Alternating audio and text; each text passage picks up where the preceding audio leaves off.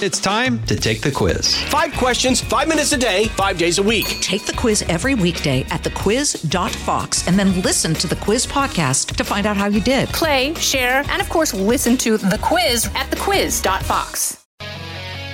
Live from the Fox News radio studios in New York City, fresh off the set of Fox and Friends, it's America's receptive voice, Brian Kilmeade. Thanks so much for listening, everybody. It's the Brian Kilmeade Show. We have an historic day happening, a changing of the presidents, and it's already taking place. We're in the middle of it.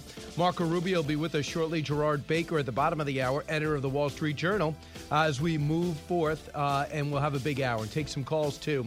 Atypical, first time in over 150 years we had a president leave and not attend the handover ceremony. In fact, 152 years. I wish he didn't. I wish he stuck around. But that's not going to happen. President Trump came in an unorthodox way, and he left the same way. So before we get to Marco Rubio, here are the big three.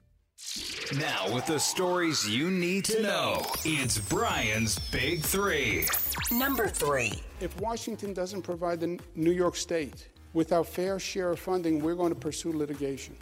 Because I cannot in good faith represent the people of this state and know that they are being harmed. Unbelievable. Pay me or I'll sue. That's what Governor Cuomo's actually saying to Joe Biden. Another idiotic statement from the Emmy Award winner that we're inflicted with in New York. Number 2. Biden will sign executive orders related to climate change and immigration, and in the first 100 days plans to push Congress to shorten the pathway to citizenship for 11 million illegal immigrants to 8 years from 13. Biden's agenda, his immigration plan, is about ideology, not practicality. We'll talk to Marco Rubio about that. Number 1. 4 years ago, I came to Washington as the only true outsider ever to win the presidency.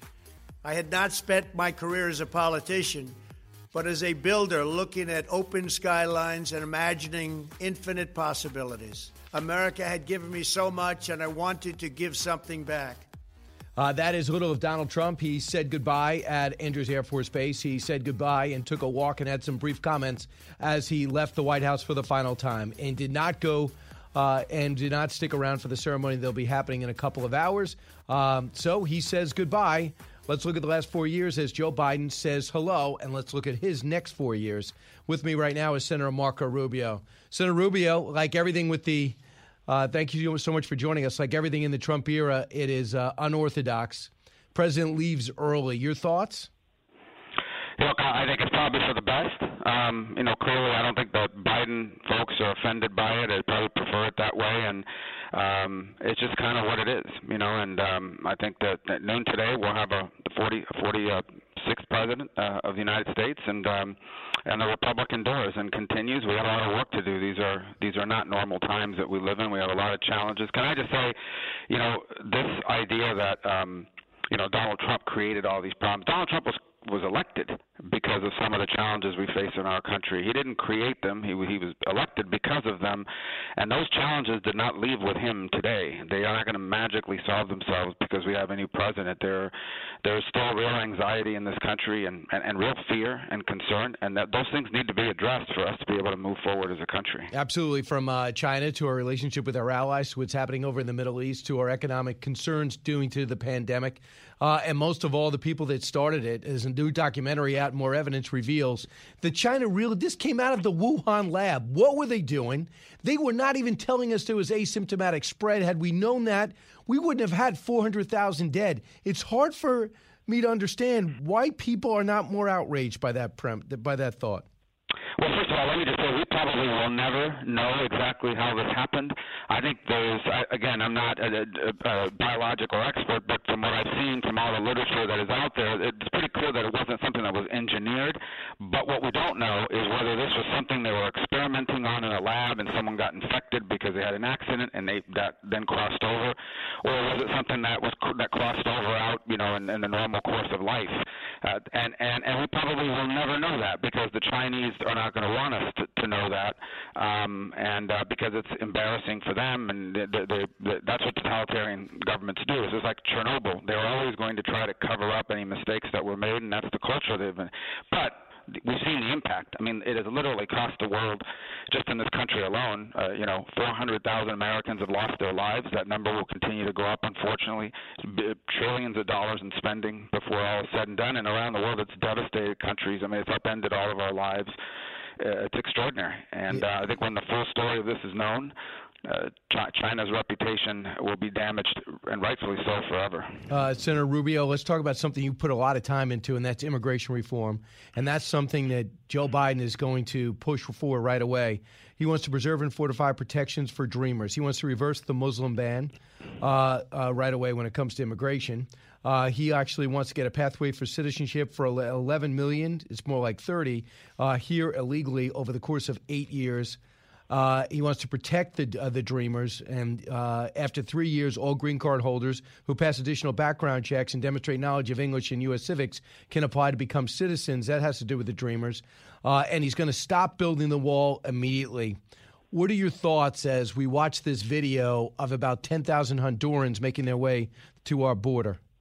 Well, let me first say this, right, as an analogy, okay? If, God forbid, somebody has a terrible accident and they suffer a head injury and a broken hand, and you take them to the trauma center, they're going to deal with a head injury first. They're going to deal with a hand, but they're going to deal with a head injury first. Right now, we have some very serious problems. We have this pandemic we just talked about.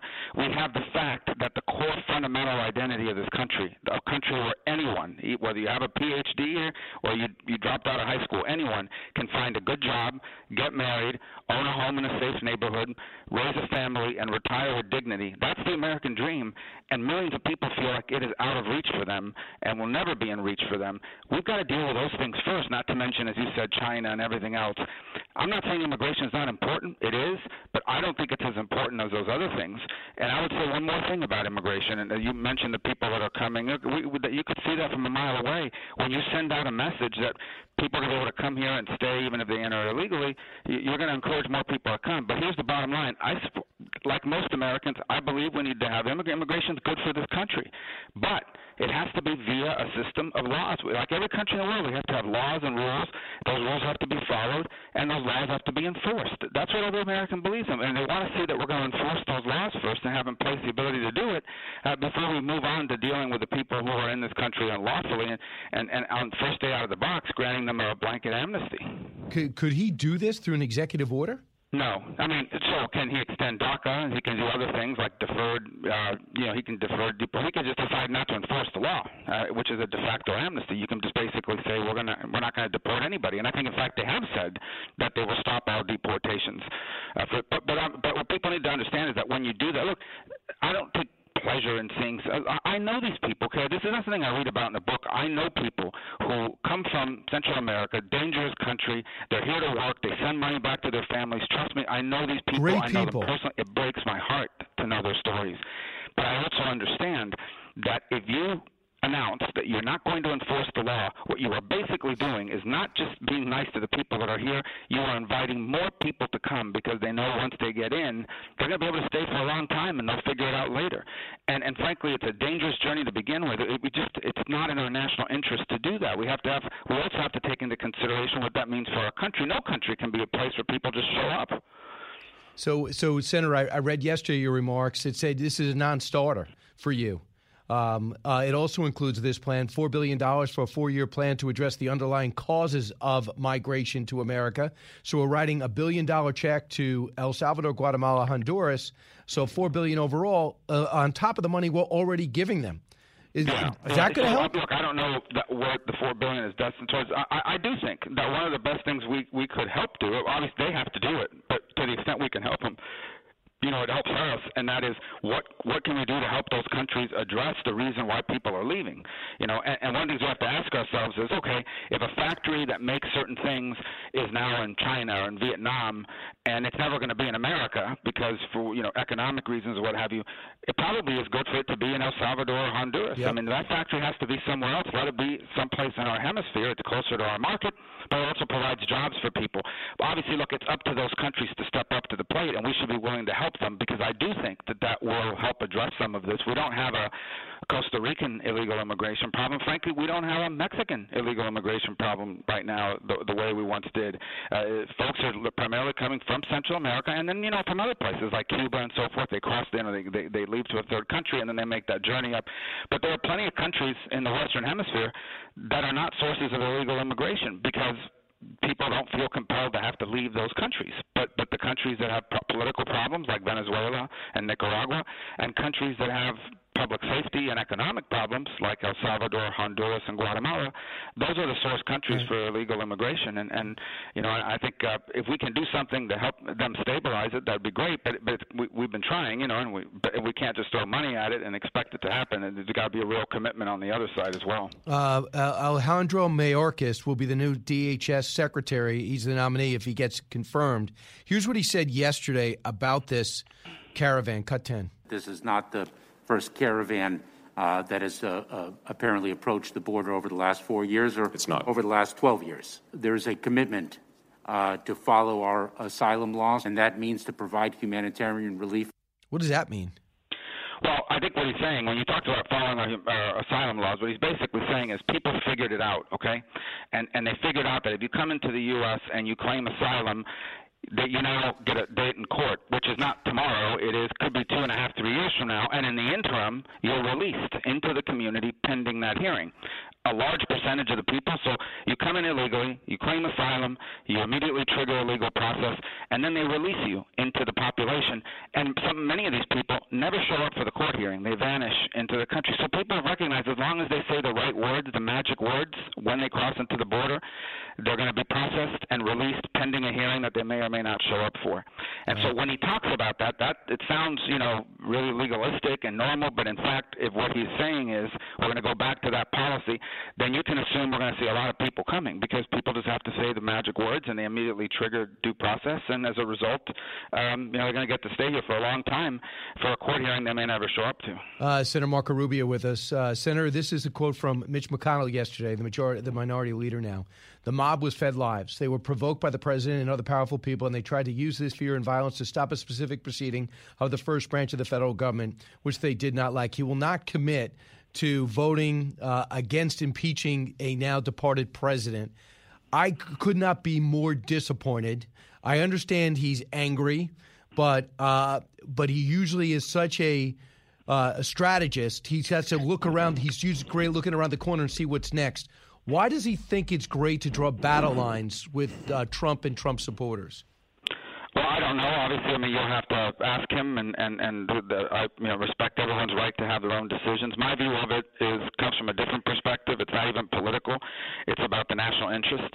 So we have this raging fire already, and I just don't think that when you have a fire that's already pretty intense, the last thing you do is come in and pour more fuel on it. I also think that given all the challenges we have, I just talked about it in the context of immigration reform, okay? We have 400,000 people dead and thousands of businesses wiped out by coronavirus. We have the threat of China, the growing threat of Iran. North Korea has nuclear weapons. Russia continues to be an adversary. We were just victimized with the biggest hack, most dangerous hack in American history. Our economy needs to be reinvigorated after going through this pandemic. All these challenges, but the first thing we're going to do is tie up the Senate for a week or two on a trial to remove a president that's already out of office. I just don't understand how that's a wise thing to do, on top of the fact that all it's going to do is gin up some of these divisions at a time where we really need to put some of this stuff aside and really work on something. This is not a game. This is the greatest country. We inherited the greatest country in the history of the world, and it seems like we're trying to ruin it on purpose. Senator, and I don't get it. I don't get it either. I understand, but the thing is, you are a peer of Mitch McConnell. Will you talk to him? Will you try to get his thinking? Because, like I said, he is not somebody who's very emotional. He's very calculated. Why is this the calculation? Is he exchanging the impeachment for a guarantee of not getting rid of the filibuster? Well, again, I certainly will make my views known. I'm doing it now on your program, and I'll do it. I'll express those to him directly. One of the things I don't know is this something that he held out there until noon today because he wanted to use it as leverage to prevent the president from doing things that he may have been thinking about doing that the leader is against, or pardon Snowden. I'm speculating. I don't know if he was using it as leverage to hold him off until noon today, or if he really means it. We'll find out soon enough. In the end, the bottom line is that when those managers deliver those documents to the Senate, it'll immediately trigger a trial, and we'll be sitting in there like we did a year ago this month for the second time. But this time, it really makes no sense. I mean, we are holding a trial, and I get it. You want to hold the president accountable. Look, here's an interesting thing I would say. When Richard Nixon left office, Gerald Ford pardoned him, and that was very controversial. Probably cost him the election. Okay, and a lot of people ripped him apart. I think years in the future, we'll all now acknowledge that was the right decision because it was in the right interest of our country to move beyond that period of time.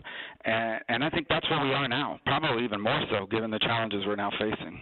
Senator, you've always made so much sense. Truly appreciate it. I know your voice will continue to be heard, and the PPP program is continuing to handing out millions of dollars to worthy businesses. Thanks to you. That was your idea. Senator Marco Rubio, thank you so much.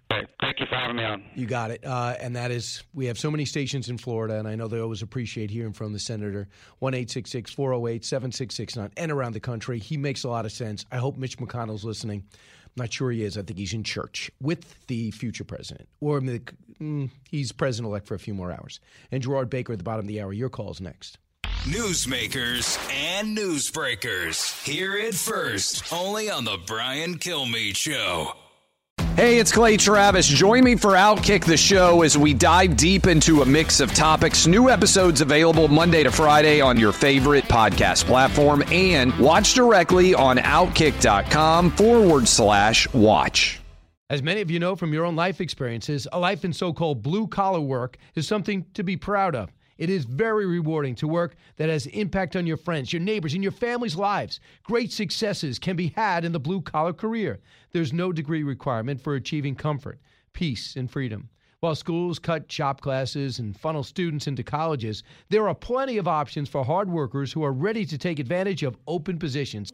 Many young people today assume that college is the only way to achieve success in life. That is not true. Let me introduce you to Ken Rusk. Ken spent his younger years digging ditches and working in construction. He never went to college. Instead, he made goals, planned, and worked hard for 30 years. Now, Ken is a successful entrepreneur with multiple businesses and revenue streams.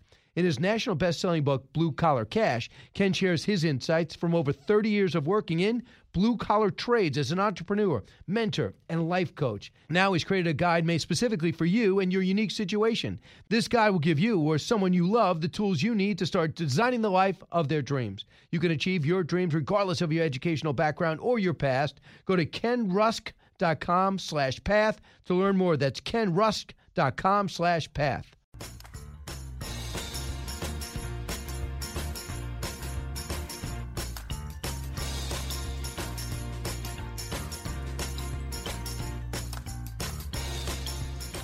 Breaking news, unique opinions. Hear it all on the Brian Kilmeade Show. And I am even more proud to be standing here doing this from the Major Beau Biden facility. Ladies and gentlemen, I only have one regret. He's not here because we should be introducing him as president. Beau Biden was a great guy by almost all accounts, did serve in the military. Beau Biden passed away, along with a lot of the president's really first family, his daughter and his wife from years ago, and his other kids were caught in that accident. But he's been through a lot of tragedy. We wish him the best. He becomes president today, and we understand, according to our reporting, looks like Donald Trump did leave a note for incoming President Joe Biden, which is the tradition. Jason, listening in Kentucky. Hey, Jason. Hey, Brian. I voted for... Out of the gates and ready to go. Hey, it's Hutton Withrow. Hot Mike is here on the Outkick Network. We've got your afternoon covered with the latest sports discussion, and it's available wherever you find your audio. Daily analysis and news. He is hot. I am Mike. Actually, my name is Chad. His name is Jonathan, but you get the picture. We're going to bring it every single day. Whatever you want to call us, we'll respond to. We just want you to respond to what we're dishing out every day. And while you're here, we hope you subscribe to the podcast, like, subscribe, and share. Here in Kentucky, voted for Mitch over the years, and sometimes I regret that vote. But, I feel like he's a lame duck senator. His age is going to run him out in 6 years. So I'm concerned that he could basically go in there and splinter the whole Republican Party, both on a national level and here as a state level as well. And my question to you is he going to become like a Mitt Romney number 2 in your eyes? Listen, he's so calculated. Even at 86 or whatever he is, he's never done anything that's not good for the party. He's not even selfish. He's more for the party, So, and he knows he and the president accomplished so much together. You would think he, maybe give an interview years later after he retires and says, "I never liked the president." But now, considering impeachment, knowing it's going to cut the party in half, at least maybe a third goes with Mitch and 2/3 goes with Trump. But the better yet, Democrats love it because they can't afford to lose anyone. I'm surprised. And you heard Marco Rubio speculate that perhaps this is calculated. They want to make sure the president didn't do certain things on the way out, and maybe he's just going to pull the whole impeachment thing back and say, "I'm not going to vote for it, and I encourage no one else to do it." I'm going to go inside the mind of Mitch with Gerard Baker next. Get this and all your favorite Fox News podcasts ad-free on Apple Podcasts with Fox News Podcasts Plus. Just go to foxnewspodcasts.com for all the details. The fastest 3 hours in radio. You're with Brian Kilmeade. Today, I would say the party is split. Time will tell whether we can get that back together or not. I think that we can. Brett, I think you have to sort of separate the policies and the accomplishments of the Trump administration with the personality. The policies of the Trump administration, I think, a great number of people in the Republican Party support what he's accomplished. And that is Dan Quayle saying, look, the guy governed as a conservative, and he also gave a lot of people a voice. And please don't gloss over the fact that, yeah, he lost, but he got 74 to 75 million votes. More than Barack Obama, more than Bill Clinton, more than Mitt Romney, more than John McCain, more than George Bush twice, more than any other Republican in history. But he didn't win. And that was what Donald Trump had trouble getting over. And a lot of people listening to me right now are mad that I even said that, but it's true. And they'll look at this, and everyone's going to try to tighten up their states and make it better, like Florida clearly has done, like Ohio and North Carolina clearly have done. And then we'll go from there. I hope that we make it a national mission. Gerard Baker recognized the good and the bad about this day as we witness the exchange of powers. Donald Trump has left a Marine One to Air Force One. He is now gone. For the first time in 152 years, a president is not going to be present as the handoff of power takes place. We understand he did leave a note in the top drawer for Joe Biden. Joining us now, Gerard Baker, editor-at-large for the Wall Street Journal. And you wrote about that, Gerard, didn't you?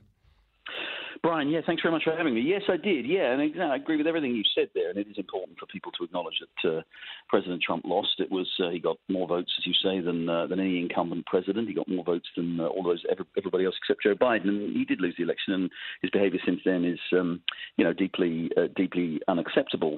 The piece I wrote this week was that as people, especially as the media kind of rushes to condemn Donald Trump for what he's done, not just in the last 2 months, of course, they hate everything he's done in the last 4 years.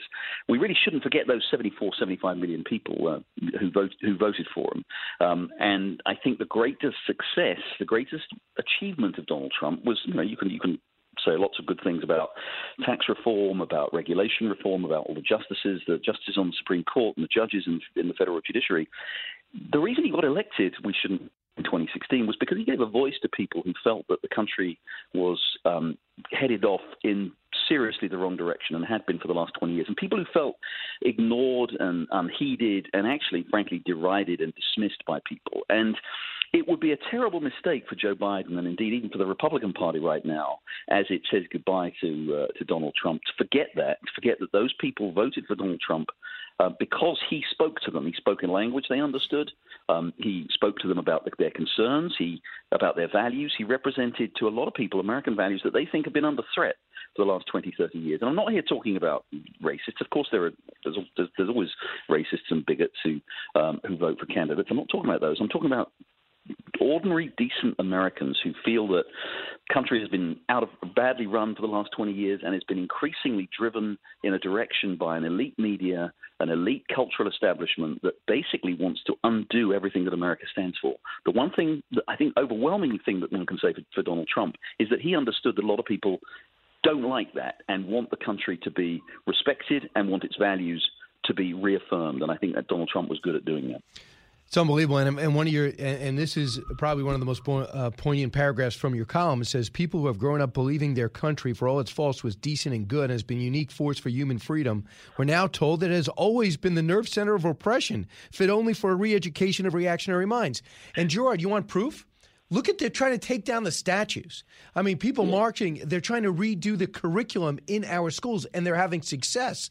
We have this New York Times story, which is now suddenly, even though it's full of holes and inaccuracies, which is now part of public school systems, the 1619 Project. So people are ripping at our foundation while at the same time ripping at our present. And they're saying, okay, there's a lot of people on the outside going, I love this. Russia and China go, I love this. Europe always thought was having trouble accepting that they were descending and we were ascending. They're kind of loving this. Yeah. And, you know, again, that Donald Trump spoke for those people at a time when they feel, understandably, that nobody else was prepared to do it. Most of the media, you know, with the exception, obviously, of Fox, of people like you, Brian, of the Wall Street Journal editorial page, Wall Street Journal editorial page where I work, you know, have stood up for these values. And again, you know, nobody's saying here America's been perfect. Everybody understands slavery was a terrible thing, and you had to fight a civil war to get rid of it. And then Jim Crow that followed it was a terrible thing, and we had to have the civil rights movement to get rid of it. But look at what America has done compared with other countries around the world. Look at what America has. America's system of liberal democracy and its promotion of capitalism, of free market capitalism, has lifted more people out of poverty, more people out of essentially slavery, political slavery around the world in the last 200 years than all the other systems and all the other countries combined in the history of humanity. That should never, ever, ever, not only should it not be forgotten, it should never be anything other than first and foremost in people's minds. You could tell from my voice, I'm an immigrant. I came here from England. I love this country. And I came to this country in large part because of what it stands for. And because it has, again, it's acknowledged its failings. It's acknowledged about the things that it's got wrong. And it's always moved to put them right. And at the same time, as promoting, as I say, the most important values of human freedom. It was founded in pursuit of those ideals, in pursuit of those values. And unfortunately, for the last 20, 30 years, Brian, people have been growing up in this country and being taught in schools and being taught through Hollywood and through the media and through pretty well every major cultural establishment, cultural institution, that this is a terrible country. It's a country of oppression and white privilege and oppression and discrimination and unfairness. And that is only a part of the American story. The most important part of the American story is that it stood for freedom. And again, that is why so many people felt so alienated from the system in 2016. And Donald Trump spoke for those people and spoken for the last 4 years. He got a lot wrong. Let's be candid about that. And he said a lot of things that a lot of us are very uncomfortable with. But he did speak to those people. He spoke to a lot of people who are not racist, who are not bigots, who love their country, who respect their country, who want their country, believe their country is a great country. And he spoke for them and he gave them a voice. And I think that will be that needs to be remembered. And it needs to be remembered above all by Joe Biden. Joe Biden won, the election, 81 million votes. But 75 million people voted for Donald Trump. And Joe Biden needs to remember the reasons that they voted for that. Of course he won. Of course he got a majority. He can do much of his agenda. But he does need to remember that there are a lot of people in this country who for a long time have felt dismissed and disdained and derided by the political and the cultural establishment. And Joe Biden would do very well to remember that and to listen to them. And Gerard, I think it's also important, don't get caught up in approval ratings. I mean, George Bush left at, I think, 30%, and he's now at 53%. Harry Truman, I just went to his house in the Keys, which he spent had 175 days of his presidency there. That was his Camp David. He left, I think, with 28% approval rating. He's looked at as a near great president by almost every calculus. So people shouldn't get caught up in that. But the one thing that we do have lingering is this impeachment. And the two biggest names in the party are Mitch McConnell and President Trump, and they could not be more at odds. Listen to Mitch McConnell yesterday, cut 23.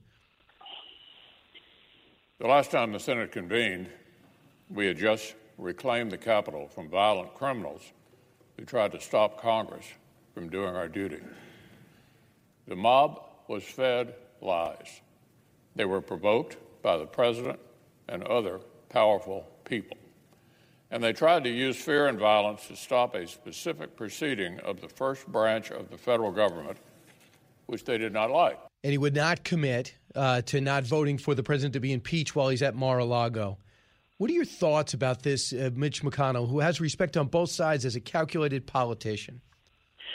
I have to say it, Brian. I think Mitch McConnell's right. I think that irrespective of what I've just said about the president and his ability to stand up for ordinary people, a lot of ordinary Americans, and by the way, that's why they're so loyal to him and why they feel so loyal to him through the last 2 months and why so many of them continue to insist the election was stolen. But I'm afraid Mitch McConnell's right. The issue of the specific issue of whether or not President Trump incited in his language on January the 6th people to go to kill, that's not the issue, and he probably didn't. He used language that people use all the time, like fighting and all that kind of stuff. The problem is exactly as Mitch McConnell spelt it out, which is the president told people for 2 months that the election was stolen. He went through all his legal avenues as he was entitled to do. None of them produced any alternative result. He lost them all. He lost every single case.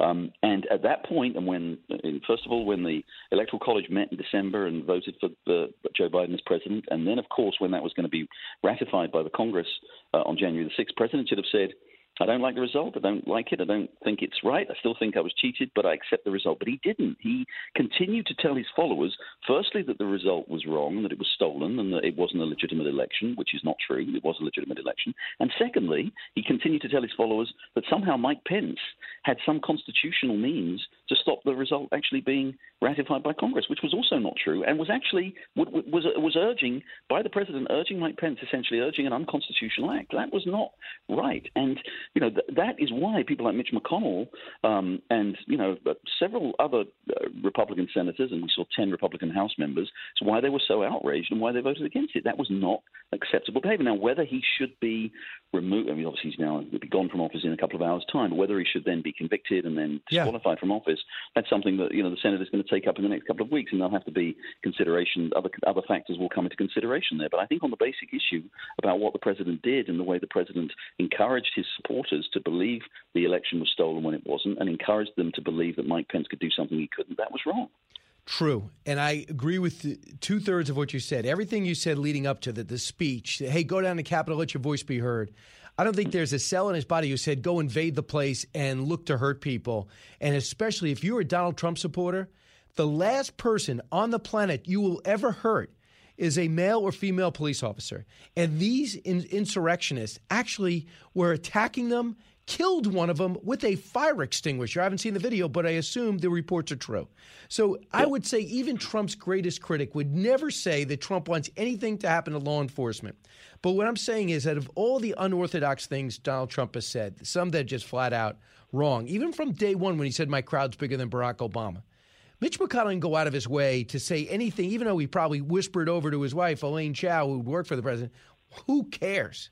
Yeah. I'm wondering on this day, when you think I have to pick up the pieces to this party, make sure the success they had in the House gets them it back and the chamber they reclaimed in 2 years, why does it work to his political advantage to side with Chuck Schumer at this point when no one's urging it to happen? In fact, I would think that if Mitch McConnell is looking out for his party, what's left of it, he would say, hey, listen, Chuck, let's forget about this. Hey, Joe, you want to do your first sign and get married together? He's gone. What else can you do? That's what I'm thinking. As Brian, a calculated move, it doesn't seem Mitch McConnell-esque. You're totally right. The problem is I completely agree with you. The problem is that they're in a hole, aren't they? The Republican leadership right now. Because they know, everybody knows that Donald Trump could, if he wanted to, if he said to we don't know how many of those 75 million voters would vote for Donald Trump over anybody else. A lot of them would vote for a Republican candidate anyway. But we know that a very sizable number of them were Donald Trump's key supporters and Donald Trump only supporters. If he decided to go tomorrow and set up his party, and there are stories, we've got a story in the Wall Street Journal today saying that he's been talking to people about setting up his own party. Patriot Party. He could do pretty well terminal damage to the Republican Party. He could take tens of millions of voters away. He wouldn't get elected because he wouldn't have enough votes. But no Republican candidate would get elected. He could damage Republicans in primaries and in congressional races across the country. He could do incredible damage. So on the one hand, they have that problem. They can't afford to lose Donald Trump, quite frankly, because he would do so much damage. On the other hand, if you don't pursue the impeachment, if you don't go ahead with that, in Mitch McConnell's view, you raise the possibility, in fact, the inevitability, that Donald Trump will be the dominant figure in the Republican. Donald Trump presumably will then stay in the Republican Party for the next 4 years, could run again in 2024. Many of his supporters want him to run again in 2024, and will loom over the Republican Party. And the Republican Party will never be able to move on So they're on the horns of a dilemma there, and I don't disagree with you, Brian. This is, as a political calculation, it's questionable. It might just be better to say, you know what, and by the way, I think by the time we get the first 2 weeks, there's going to be so much going on. Biden's going to do all these executive actions. We're going to have a new president. All kinds of stuff's going to go on. There might be an issue as this impeachment debate rolls on. Will people say, look, do we really want to move forward with this? And they may just drop it, or the Democrats won't. The Republicans may just say, you know what, let's go over with it. But I agree with you. It is a very, very, very difficult political calculation. But it is a political calculation, and I'm sure one that Mitch McConnell is making. Donald Trump still giving you a lot to write about, Gerard Baker, even as he leaves the scene. He's now en route to Mar-a-Lago, and in about an hour, the President of the United States, about 2 hours, the President of the United States, or before 12 Eastern, the President of the United States will be Joe Biden. Gerard Baker, I look forward to your next column, as I always do, your next appearance on TV. Thank you. Thank you so much. Thanks, bye-bye. You got it. Gerard Baker weighs in. 1-866-408-7669. We'll keep you up to date on what's happening. Let me just paint a little picture for you. At the Capitol building, there's going to be about 2,000 people, 200 of which they list as VIPs. Usually it was 500,000 for Barack Obama, so less than that for a little less than that for Donald Trump, but it's not going to be the same thing because of the pandemic, obviously. And then it's off to 17 executive orders trying to undo the Trump legacy right away. I am not sure that's the best way to bring America together and get America united. And we're right now seeing the Tahoes making their way towards the Capitol building. This is the Brian Kilmeade Show on a historic day. Don't move. A radio show of the people, for the people. You're with Brian Kilmeade. Jason in the House, the Jason Chaffetz Podcast. Dive deeper than the headlines and the party lines as I take on American life, politics, and entertainment. Subscribe now on FoxNewsPodcast.com or wherever you download podcasts.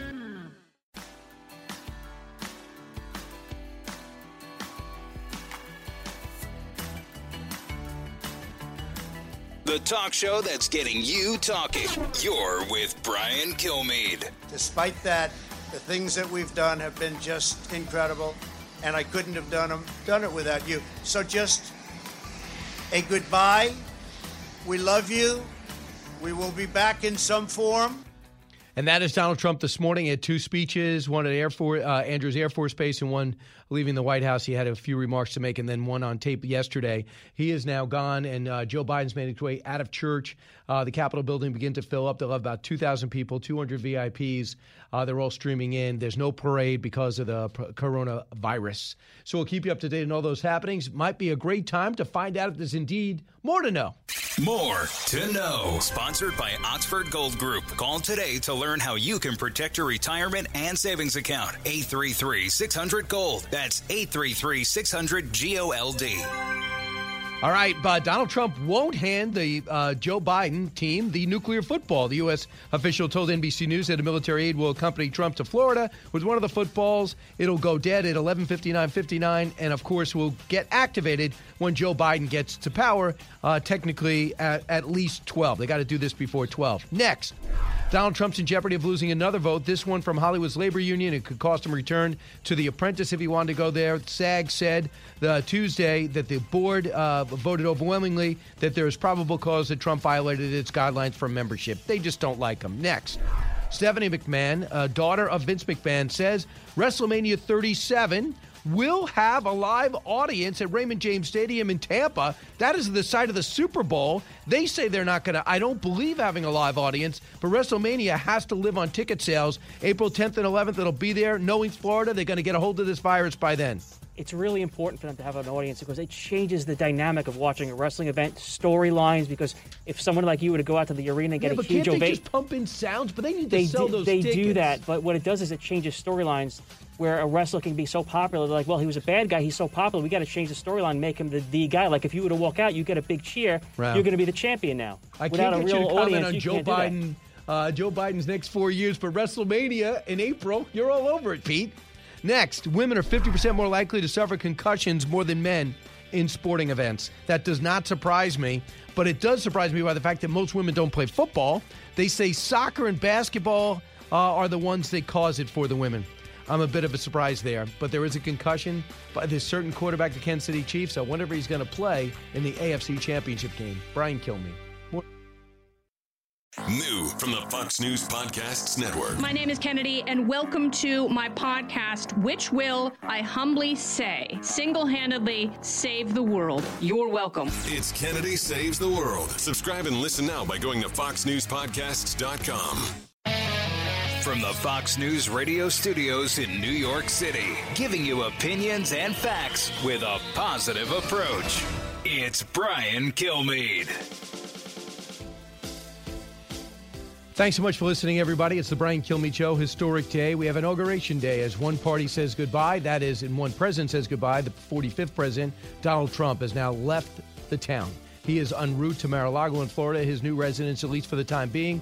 And we're about 90 minutes away from having a new president, Joe Biden. I guess technically Donald Trump's still the president. President-elect Joe Biden has to be sworn in before noon constitutionally, and I'm sure that's going to happen. Brit Hume standing by to put this very unique pandemic-ridden inauguration in perspective. Carol Markowitz, a columnist for the New York Post, to talk about the shutdown and what the COVID virus has done to certain states and not to others, to put it all in perspective in a matter of moments, which I know you can all relate to. So coming to you from New York, heard around the country, let's get started with the big three. Now with the stories you need to know, it's Brian's Big Three. Number 3. If Washington doesn't provide the New York State with our fair share of funding, we're going to pursue litigation. Because I cannot in good faith represent the people of this state and know that they are being harmed. Oh, is this guy unbelievable? Pay me or I will sue. Governor Cuomo's latest idiotic statement blaming the federal government for the pandemic and wants $15 billion right away from Joe Biden. Nice. Number 2. Biden will sign executive orders related to climate change and immigration, and in the first 100 days plans to push Congress to shorten the pathway to citizenship for 11 million illegal immigrants to 8 years from 13. Wow, fantastic. Way to bring the country together. Take the most controversial issue out there and bring it to the forefront where Republicans cannot agree. Biden's agenda, his immigration plan, all about ideology, not practicality. We'll give you the details. Number 1. At noon on Wednesday, I want you to know that the movement we started is only just beginning. There's never been anything like it.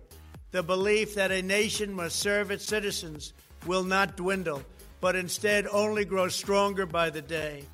The president's remarks about an hour ago. He says goodbye. I say hello, says Joe Biden. 4 years have passed like no other. What about the next 4 years? That's why we've booked Brit Hume. Brit, thanks so much for joining us. Glad to do it, Brian. Yeah, and thanks for joining me last night. I'll be on at the 7 again tonight. It was great to have Brit right in the A block where we have you now. So, Brit, we're on WABC where you used to work. We're in the radio side. The Marine Band is playing at this inauguration, only about 2,000 there. What have you noticed that stood out about what you've seen so far that's different? First and foremost, the past president, the soon-to-be past president, is not there. That's right, Brian, and that's obviously noticeable. And, of course, the whole setting is unlike what it's always been, particularly in recent inaugurations where you have a vast crowd on the Mall to welcome the incoming president and hear what the new president has to say. The outgoing president, by tradition, is among those seated behind him in the part of the ceremonial, peaceful transfer of power. President Trump opted not to do this, not to take part in it, and to head for Mar-a-Lago. So, and of course the fact that the city is an armed camp is very different from anything we've seen before. I'm not sure it isn't a total overreaction, but after what happened at the Capitol on the 6th, nobody in authority in Washington was going to take any chances, so we see what we see. We understand President Trump did do one thing that goes with tradition, that's leave a note for soon-to-be President-elect Biden for him to open up and read, and they'll keep it secret unless one of them wants to come forward with it. I mentioned before, disappointed with the president's action since Election Day, but not disappointed with the last 4 years. Every day was different. We know it. Some stuff was phenomenal. You look at the tax reform, look at the USMCA, you look at criminal justice reform, you look at the renegotiation of NAFTA, making our allies pay, the Middle East peace. There's a lot of things that happened in 4 years, correct? The president he is a paradox of all presidents I've seen, in this sense, that on a personal basis, in terms of his personality, he was divisive, he was controversial. At times he was mean-spirited. He behaved at times in a vulgar and unpleasant way that's, soured millions of Americans on him. But at the same time, his accomplishment list is remarkably long for so controversial a figure. And, he cited some of those things himself. He's never been shy about doing that. But the list is really quite long and quite impressive. The Biden administration is coming in with a lot of alarms being sounded about the COVID pandemic and how the first job is to get a hold of that. Well, what's the first thing you would want to do if you're trying to wipe out a pandemic? You develop a vaccine for it. That's already done. There are serious distribution issues, but the main task has been accomplished, which greets the new administration with something already in progress, and it won't be hard to build on that. That's just to cite one example of the many things that did get done under this controversial president. Have you? And this is one question I wanted to ask you last night on TV. I didn't get to. But do you remember a period or a presidency, even a year, where Washington was legitimately working with each other, where they were trying to do deals? Well, look, there's always we are set up in an adversarial system. Yep. Democrats versus Republicans, third parties have occasionally made an impact, but that's how we do. So, there's always, ideological struggle. The divisions in the country on the issues have not always been quite this deep. So the opportunities for working across the aisle are not as numerous. But I can remember even in the early days of the George W. Bush administration, before the Iraq War became, such a huge and divisive matter, there were things that got done.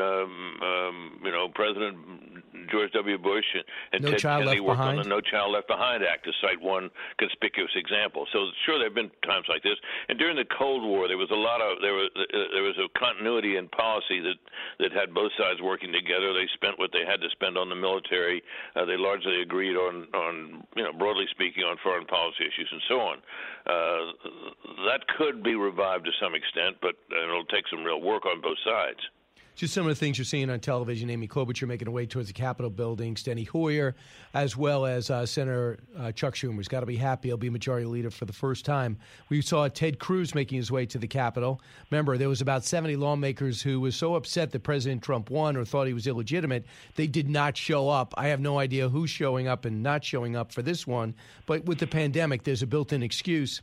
So if I'm looking for clues that Joe Biden wanted to really unite America, I'm not happy with what I just saw. Let's get rid of the XL pipeline. Let's roll out controversial immigration measures. Let's make sure we don't build another mile of wall. He has 17 executive orders ready to roll. I think Barack Obama had 0, George Bush had 1, and Donald Trump had 1. Early indications are the words say America United, the theme. But, Britt, have you seen it? Look, on these matters, which are sort of core issues for Democrats and for the incoming president, I'm not surprised to see the executive orders being reversed. Obviously, these things were highly controversial, which is one reason why they were done by executive order, because you, in all likelihood, could not have gotten them passed through Congress. So that's where that starts out. I don't think, if you're looking for Biden being a unifier, I wouldn't look at it immediately in terms of these issues. I would look for the tone he sets. Right. So does he act in a way to try to reduce the partisan tensions? And the first test of that, it seems to me, is this effort to impeach the outgoing president, who will be the gone president by the time an impeachment trial can even begin. I suspect that down deep, it doesn't make, Biden's not particularly bitter on that stuff. I don't think but does he have the strength to stand up to those in his party who would like to see the president not just, impeached, convicted, but tarred and feathered? That'll be an interesting test to see how he deals with that. Look, on paper, he has no role in impeachment. It's a congressional matter. But if he leaned on his party leaders to say, "Look, let's not go forward with this. Let's let this ride. And tries to push it off to the side," that would tell you something, and that would be worth watching. And it'll be interesting to see what kind of language he uses today. We live in an age of exaggeration, overheated rhetoric. This wasn't just a mob riot on Capitol Hill; it was an insurrection, which I don't really think it was. But that kind of rhetoric is what's paid off in recent years. Certainly, President Trump has used a lot of overheated rhetoric. Let's see what Biden Biden does. I know a lot of people take different hours at different times, but for my affiliates who are with us live, the President-elect Biden will be administered the oath at 11:45. Even if they're running behind, they'll find a way to do it before 12. So as I brought up earlier, Mitch McConnell yesterday kind of blamed the president. He said he provoked powerful people by trying to give fear and violence to stop a specific proceeding with the first branch of government. A lot of people were surprised by that, went out of his way, with President Trump one day left from leaving. Here's what Lindsey Graham said when he heard Mitch McConnell essentially say, we're moving ahead with impeachment, it seems. Cut 25. I like Mitch McConnell. He did more than confirm judges. He really helped President Trump with everything that he did. He's a street fighter legislatively. He's a smart guy. But what we need right now is for Senator McConnell to unequivocally say that the second impeachment of Donald Trump after he leaves office is not only unconstitutional, it is bad for the country, and stand up and fight back. Rand Paul took it from there. My fear is that if Republicans, particularly Republican leadership, goes along with this impeachment, they'll destroy the party. And so I think it's a huge mistake. I think it's a hugely partisan exercise on the part of the Democrats. But for Republicans who go along with it, I think they'll destroy our party. He's got a legitimate fear. I mean, it's not going to be easy anyway. But look, Brian, let me just say this about it. It's a very good question whether the conviction of the president and a subsequent vote to strip him from ever holding higher public office, federal office again, hurts the Democrats or hurts the Republicans. I think Mitch McConnell has a suspicion that if Trump were barred from future office, it would really diminish his chances to be a meaningful leader again in the party and to sow the divisions within the party that he has come to represent. Now, look, most Republicans supported him, but believe me, Brian, they didn't support him because they liked his manner and his temperament and his behavior. They supported him because they liked how he stood on the issues. At this point, however, now that all this water has run under the bridge, the party, I think he thinks, needs to make I'm talking about McConnell here, needs to make a break with that past and come forward with much of the same agenda, perhaps, as Trump forwarded, but with new leaders, different leaders. Trump is decisively unpopular. Look what's been lost. You can point to his approval rating in the Republican Party, but the House is gone. And that was lost in the midterm. The Senate is now gone, with considerable thanks to him, and now the presidency is gone. So they ended up losing everything. No wonder a leader would think that new leadership is needed. But we did see a stunning closing of the gap to now within 10 seats in the House. And the way things trend, it was going to be a surprise if the Republicans held on to the Senate. Having said that, Georgia was really at the feet of the president. No question. One of those two should have been a layup. Purdue had won that by 88,000 votes. What happened in a month? So what happened is the president went to war with the Republican leadership. Trump traveled all over the country spinning wild tales about how he'd won in a landslide. Imagine that. I mean, he didn't. Look, I can understand why you might be skeptical of the results, but you look all across the country in federal courts, many of them presided over by Republican appointees. The challenges to the election were rejected time after time after time in dozens of courtrooms across the country. That ought to have been enough to convince the president that maybe this wasn't going to wash. But no, he kept this up for 2 months, and before you know it, he was saying that Mike Pence had the unilateral authority to block the counting of and certification of the Electoral College votes and so on. That was a real disservice to the country. I think any reasonable person would agree with that, and that's what I think turned Georgia. You're telling people, if you're telling people over and over again that the election has been stolen, and because the electing system and the voting systems were corrupt, that's not a very good argument for getting out and voting in the next, in the upcoming special elections. And so Republican turnout sank, and the Democrats won the seat, both of them. Right, Brett. The other thing is, it's just that, as was brought up earlier, a lot of the things that Joe Biden wants to do and his party want to push him to do is very unpopular. I mean, I think 76% of the people want to close border, especially in the pandemic. He wants to restructure curriculums across the country, more 1619 than 1776. I mean, in terms of these environmental causes, people want to be environmentally savvy, but they don't want to pay more taxes, more money in gas, and have all these inconveniences when the rest of the world is not doing this stuff. And do you know anybody thirsting for the Iranian deal? Democrats were not voting for the Iranian deal. The best offense for Republicans has to be a lot of what Joe Biden says he wants to do. Well, that's right. And let's see if he actually moves forward and tries to do it. It was interesting to hear Janet Yellen, the nominee for Treasury Secretary, saying in her confirmation hearing yesterday that she's not in any hurry to start raising taxes. And if he doesn't have 60 votes, it might be hard for him to raise taxes. It can be done under what's called reconciliation, which requires only a simple majority. But I'm not even sure he could get that now with this narrow division in the Senate. With any Democratic defections would defeat that. So let's see what he does. Mm-hmm. And it's well for all of us to give him a chance. There's been a lot of hot rhetoric during the election campaign. Let's see how much he follows through on. How much of the really leftist agenda that he's talked about he actually follows through on. That'll be a test of whether he wants to unite the country. Hey, Britt, I have an opinion that's a little bit controversial. I think I think you went to semi-retirement way too soon. You got your A game out now. You're ready for the next 4 years. Why don't you come back full time, get dental, get your health care taken care of, get your sick days? I'm still getting some of those benefits, and believe me, I need them. That's one reason I'm still working, is because the medical plan is really pretty good. But I don't think there's enough coffee in the world to get me back to working full time. I turn in a couple of days a week and participate in things like this, which I very much enjoy, and I'm grateful for the opportunity. But full time work, not in the cards. All right, I'll see what I can do. I'll talk to your people. Britt, all right, buddy. Thanks so much. You're the best. Bye. Back in a moment. Expanding your knowledge base. It's Brian Kilmeade. From the Fox News Podcasts Network. Download and listen to The One with Craig Gutfeld, the co-host of The Five, like you've never heard him before. You know him, you love him, you want to be like him. Subscribe and listen now by going to foxnewspodcasts.com. He's so busy, he'll make your head spin. It's Brian Kilmeade. I will always fight for you. I will be watching, I will be listening, and I will tell you that the future of this country has never been better. I wish the new administration great luck and great success. I think they'll have great success. They have the foundation to do something really spectacular. And the President of the United States, his final remarks before leaving for Mar-a-Lago. Right now, we're witnessing Joe Biden and the soon-to-be president, the 46th president, and the soon-to-be First Lady, Jill Biden, walking their way to the Capitol steps. They're accompanied to their immediate right, Jill Biden's right.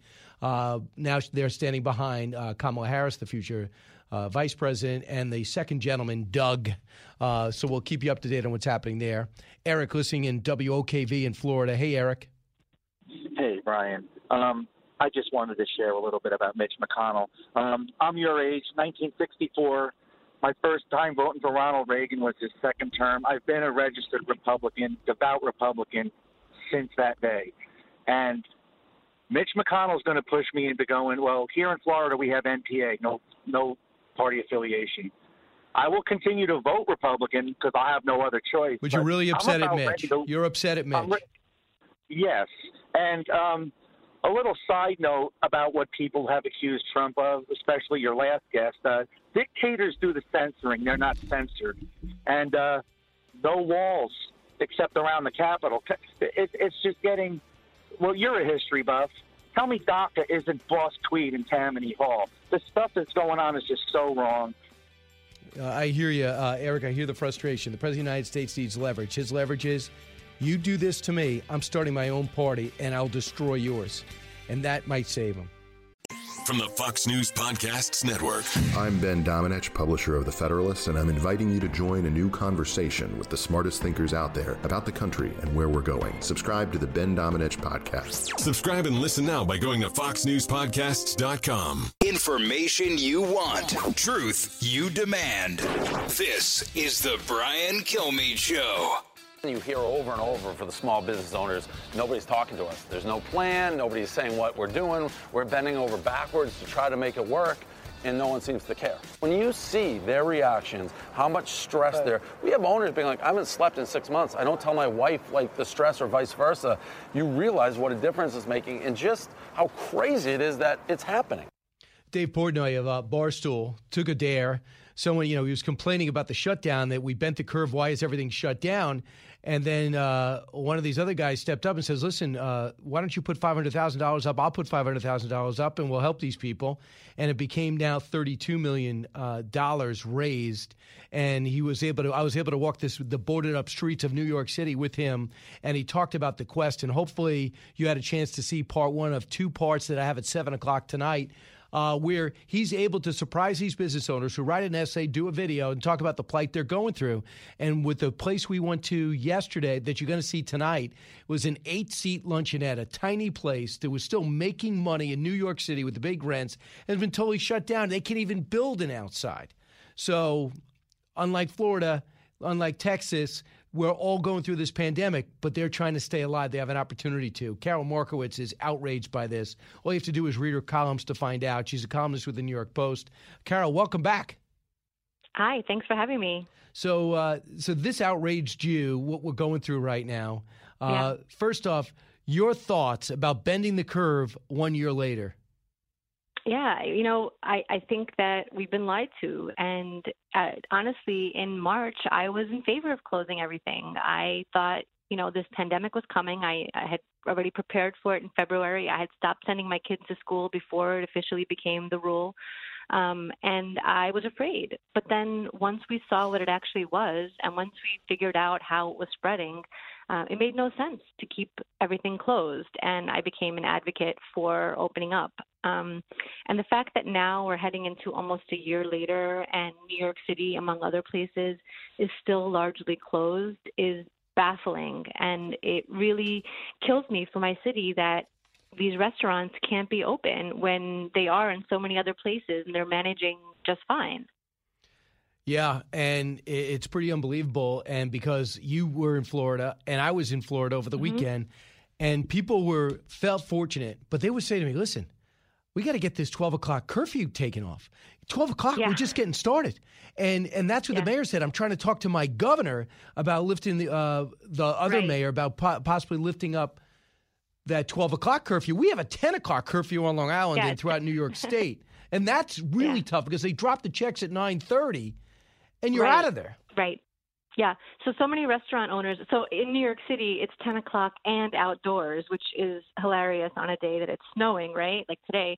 But it's really just, it makes no sense for the restaurant owners because 8:30 is a seating, but they can't seat anybody at 8:30. So the last seating has to be at 8. So they really lose another seating. And so many restaurant owners have expressed just how impossible that is, how at 9:30 they have to start ushering people out of their makeshift outdoor seating area. Yeah. And it's destroying these businesses. And again, it's needless. If you could point to Florida and say, look how many more cases they have, and that's because they have indoor dining. But Florida has fewer cases than New York, and there's absolutely no rhyme or reason to any of this.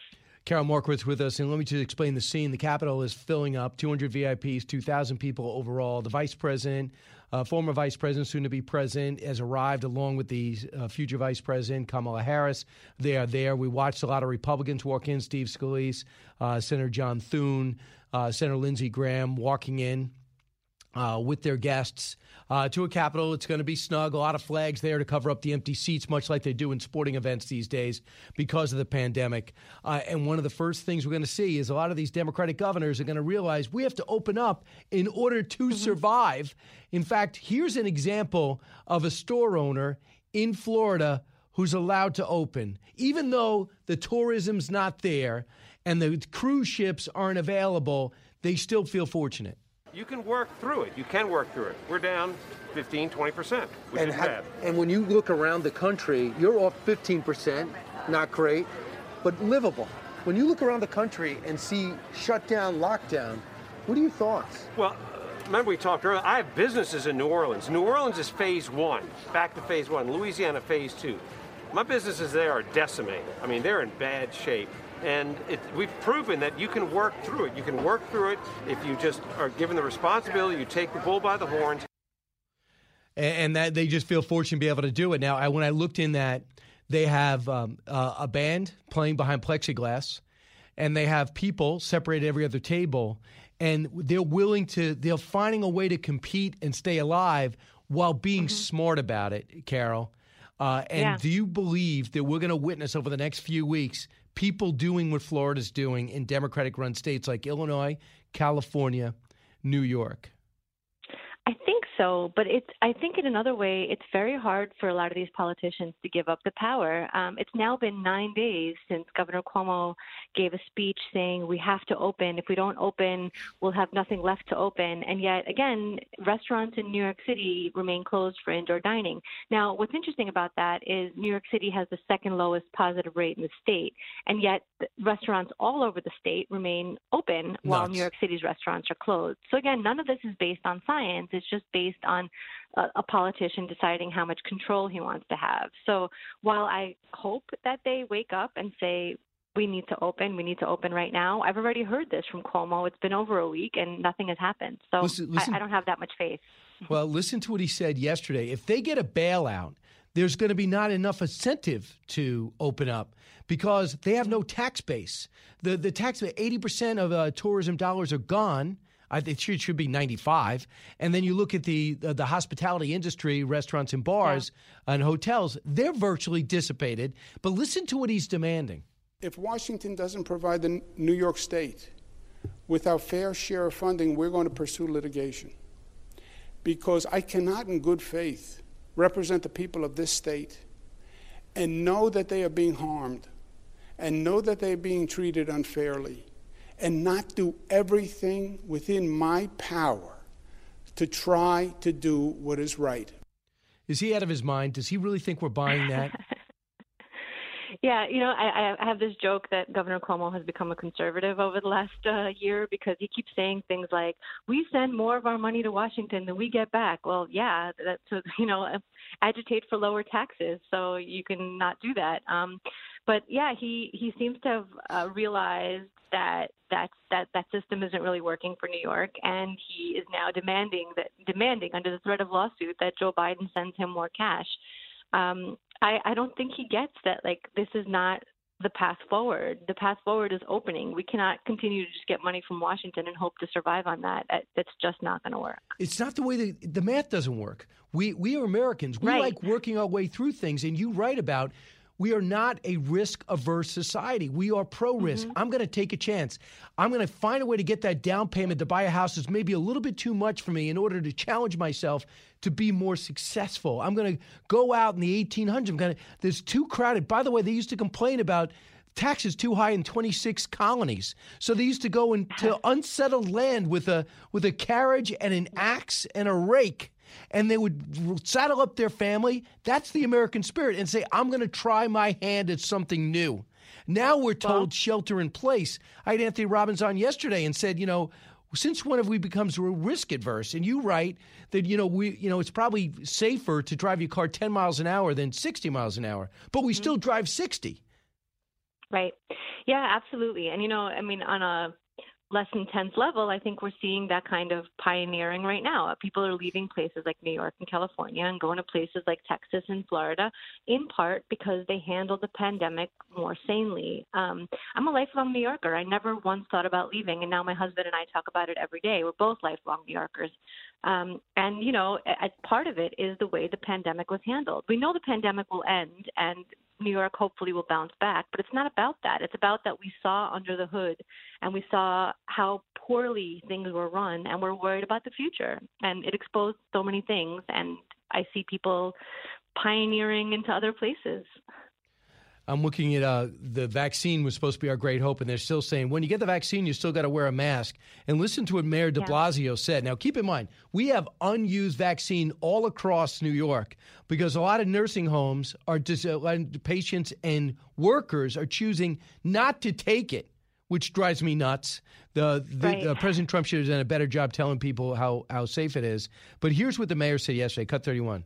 At the rate we are going, we will begin to run out on Thursday, this Thursday, 2 days from now. And we will have literally nothing left to give as of Friday. What does that mean? It means if we don't get more vaccine quickly, a new supply of vaccine, we will have to cancel appointments and no longer give shots after Thursday for the remainder of the week at a lot of our sites. So that said, I wonder where the rest is, because I only think 60% of the vaccines have been injected into arms. Well, for one thing, a lot of them were thrown out because we started this process not doing it in a sane way in New York. We didn't do it by age. We tried to write historical, problems that we've had, and that was just a really silly way to go about it. So now that they're doing it by age, they finally reached the demographic that actually wants the vaccine, that needs the vaccine, that are at risk without the vaccine. So we have people really wanting to get it. I think that they'll get the new shipment anyway, but I'd really love to know. I'd like to have a better accounting from the city and state where those vaccines went. And if there are a large number that were thrown out, as people believe there were, I think the federal government might need to step in and take over, because that's a travesty. Right. In between being sued by the state, they should take over. And isn't it amazing that Governor Cuomo says, I want to cut out the middleman. I want to go right to Pfizer. And that's the same guy that says, how dare President Trump say, states, you're on your own, go get your PPE. This guy wants it every way to Sunday and never gets called out on it. Carol, do you sense, outside Carol Markowitz in the New York Post and Miranda Devine perhaps, and some sober-minded listeners that I have and viewers, that people are understanding he's all talk? I am seeing that, absolutely. I have so many friends on the left who sort of whisper to me that they think he's doing a bad job. But it's very hard to go against the grain, and I think that the fact that the media frequently puts him up on a pedestal and celebrates him and, lets him get interviewed extensively by his brother and gives him other softball interviews and touts his book and sells his poster, I think it's very hard for people to say the emperor has no clothes, but they are getting there. And I am definitely seeing a shift in the perspective that Cuomo is some kind of conquering hero, where he's sort of like this bumbling, leader who's done a all-around pretty bad job, and people are starting to realize that. And people, by the way, I know people write me too and say, Brian, it's not about New York. We also have the same thing in Chicago, and California is actually worse. Yeah. Meanwhile, the California numbers are less. Their numbers are slightly higher per capita, per 100,000, than Florida, who's open, and Texas is experiencing a rage. Guess where? Right at the border. The numbers are going up. Unbelievable. Carol, and guess what? The word is caravans are coming, and I'm sure they'd have them all inoculated, and I'm 90% sure they won't all have masks. Carol Markowitz, it's driving us nuts, but it's good to be able to talk to someone that understands the lunacy. Carol, thank you. Thank you so much. You got it. 1-866-408-7669. Just moments ago, we were watching these presidents and senators and congresspeople walking in. We just saw Hillary and Bill Clinton, obviously emblematically about 2 feet apart, using the banister, walking down the Capitol steps. They're going to be outside shortly. The doors will open. They'll be outside. We're watching Bush 43 and Laura Bush make their way through the Capitol doors. They'll be outside shortly and braving the cold temperatures. We'll have Vice President Pence there, too. But as you know, 2 hours ago, Donald Trump has left the building. He has left the state. He had made a speech and is now en route to Mar-a-Lago. Technically president until for an hour and 5 minutes. This is the Brian Kilmeade Show. Back in a moment. Holding our politicians' feet to the fire, no matter who they are. That's Brian Kilmeade. It's the Hammer Time Podcast. Fox News Channel's Bill Hemmer takes you one-on-one with engaging personalities covering the critical issues of the day. Find Hammer Time now by going to foxnewspodcasts.com. America's listening to Fox News. From his mouth to your ears, it's Brian Kilmeade. My students are in the throes of depression. They're despondent, and they are afraid to speak. And it really doesn't matter whether I voted for Trump or Biden. I'm not going to treat my students differently based on who they voted for, but they need to know when they get into my classroom, they're going to be treated fairly. They're going to be taught to think critically. They're not going to be told what to think. And there is just an absence of that going on in our university system right now. And it's worth speaking up about. And a lot of people, a lot of schools are not showing the inaugural anywhere in the school because they just don't want to cause controversy. That is a New Mexico state professor who calls out the double standard from the school's president after he denounced the Capitol Hill riot but stayed silent during all the riots all over the summer that are still happening in Portland today. So people are scared to say anything. It doesn't matter what they think, and I think that's terrible, especially on college campuses. Oh, but it's okay to say certain things. but it's not okay to have a conservative thought. Look at what Harvard's doing. We had Senator Elise Stefanik on yesterday, and they're trying to take her degree, Dan Crenshaw's degree, and Ted Cruz's degree from Harvard that they earned and studied for because they don't like their role in the electoral process because they petitioned it and wanted to have a hearing for it. That, to me, is unbelievable. If it was an honorary degree, that's one thing. You can go ahead and take it and keep it, and in the back of your mind, say to yourself, I'm never going to pick up one again. I didn't know it was time sensitive. But you earned the degree. You pay for the degree in many circumstances. You come from meager circumstances. In terms of Ted Cruz, his dad was a refugee. In terms of Elise Stefanik, her parents had a plywood store. And then they go, listen, we don't like your politics. We'd like your degree back. Ben, listen on WOKV. Hey, Ben. Good morning. I like your tie. It's a classic. Oh, thank you very much. Are you watching on Fox Nation right now? Are you talking about my Facebook Live this morning? I'm looking at you on Fox Nation. A wonderful, wonderful subscription. Thank you. So, from me to you personally, as a stockbroker, suggest you buy stock in the manufacturer. And tonight at 7, when you wear it, again, just mention where you bought it. Anyway, Rick Hume's comments were very salient. I hope you replay them in your next hour. Good food for thought. My real question is, last night at a 9 o'clock commentary from your 9 o'clock host, reference was made to the 15-16 campaign where the 16 other contestants were losers. That included Senators Cruz, my Senator Rubio, and Lindsey Graham. Do you think those gentlemen have a voice in the future of a resurgent GOP, or is this the Trump party in perpetuity? No, I think they do, and I think Rubio in particular. You heard his tone today. If you were able to listen to the first hour, he said, "Listen, don't blame everything on Trump. That's why he came to power. That's what he did when he was here. The problems were here before him. They'll be here after him. Look at all the good stuff he did, and let's move on from impeachment." Lindsey Graham, I think, if there's a Republican president, will be a great Secretary of State.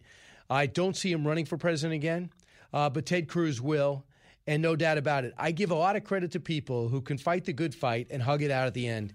They fought hard. And in the end, Ted Cruz said, "You won, Donald Trump. I'm with you." Took him a while.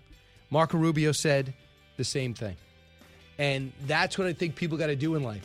When you lose, fight as hard as you can, and then hug it out, just like the end of a boxing match. Didn't happen with President Trump today. I wish it did. It's just not the way he's made. But I hope we don't emulate that. From the Fox News Podcasts Network, download and listen to The Untold Story with Martha McCallum. The host of The Story on Fox News Channel sits down with major newsmakers each week to get their untold story. Subscribe and listen now by going to foxnewspodcasts.com. Live from the Fox News radio studios in New York City, fresh off the set of Fox and Friends, it's America's receptive voice, Brian Kilmeade. Hi, everyone. Brian Kilmeade, this historic day. Thanks so much for being here. I'm truly honored. We're going to have Brad Blakeman and John Roberts is standing by to join us. He was working the White House. He's got a great gig now. He's on America Reports preparing for that show. He's going to bring us up close and personal to the White House, to the Capitol building, as we are 55 minutes away from it becomes official. Joe Biden will take the oath and become the 46th president of the United States. I just saw a video of President Trump landing in Mar-a-Lago in Florida. He is out, but is technically still president for the rest of this hour. He did not stay for the first time in 152 years, not there for the transfer of power. So we'll get to that. But first, before we get to John, Big Three. Now, with the stories you need to know, it's Brian's Big Three. Number 3. If Washington doesn't provide the New York State with our fair share of funding, we're going to pursue litigation, because I cannot in good faith represent the people of this state and know that they are being harmed. Right. Now he's worried about them being harmed as you shut down the whole state for about a year. $15 billion or I'll sue. Governor Cuomo, nice greeting to Joe Biden. Number 2. Biden will sign executive orders related to climate change and immigration, and in the first 100 days plans to push Congress to shorten the pathway to citizenship for 11 million illegal immigrants to 8 years from 13.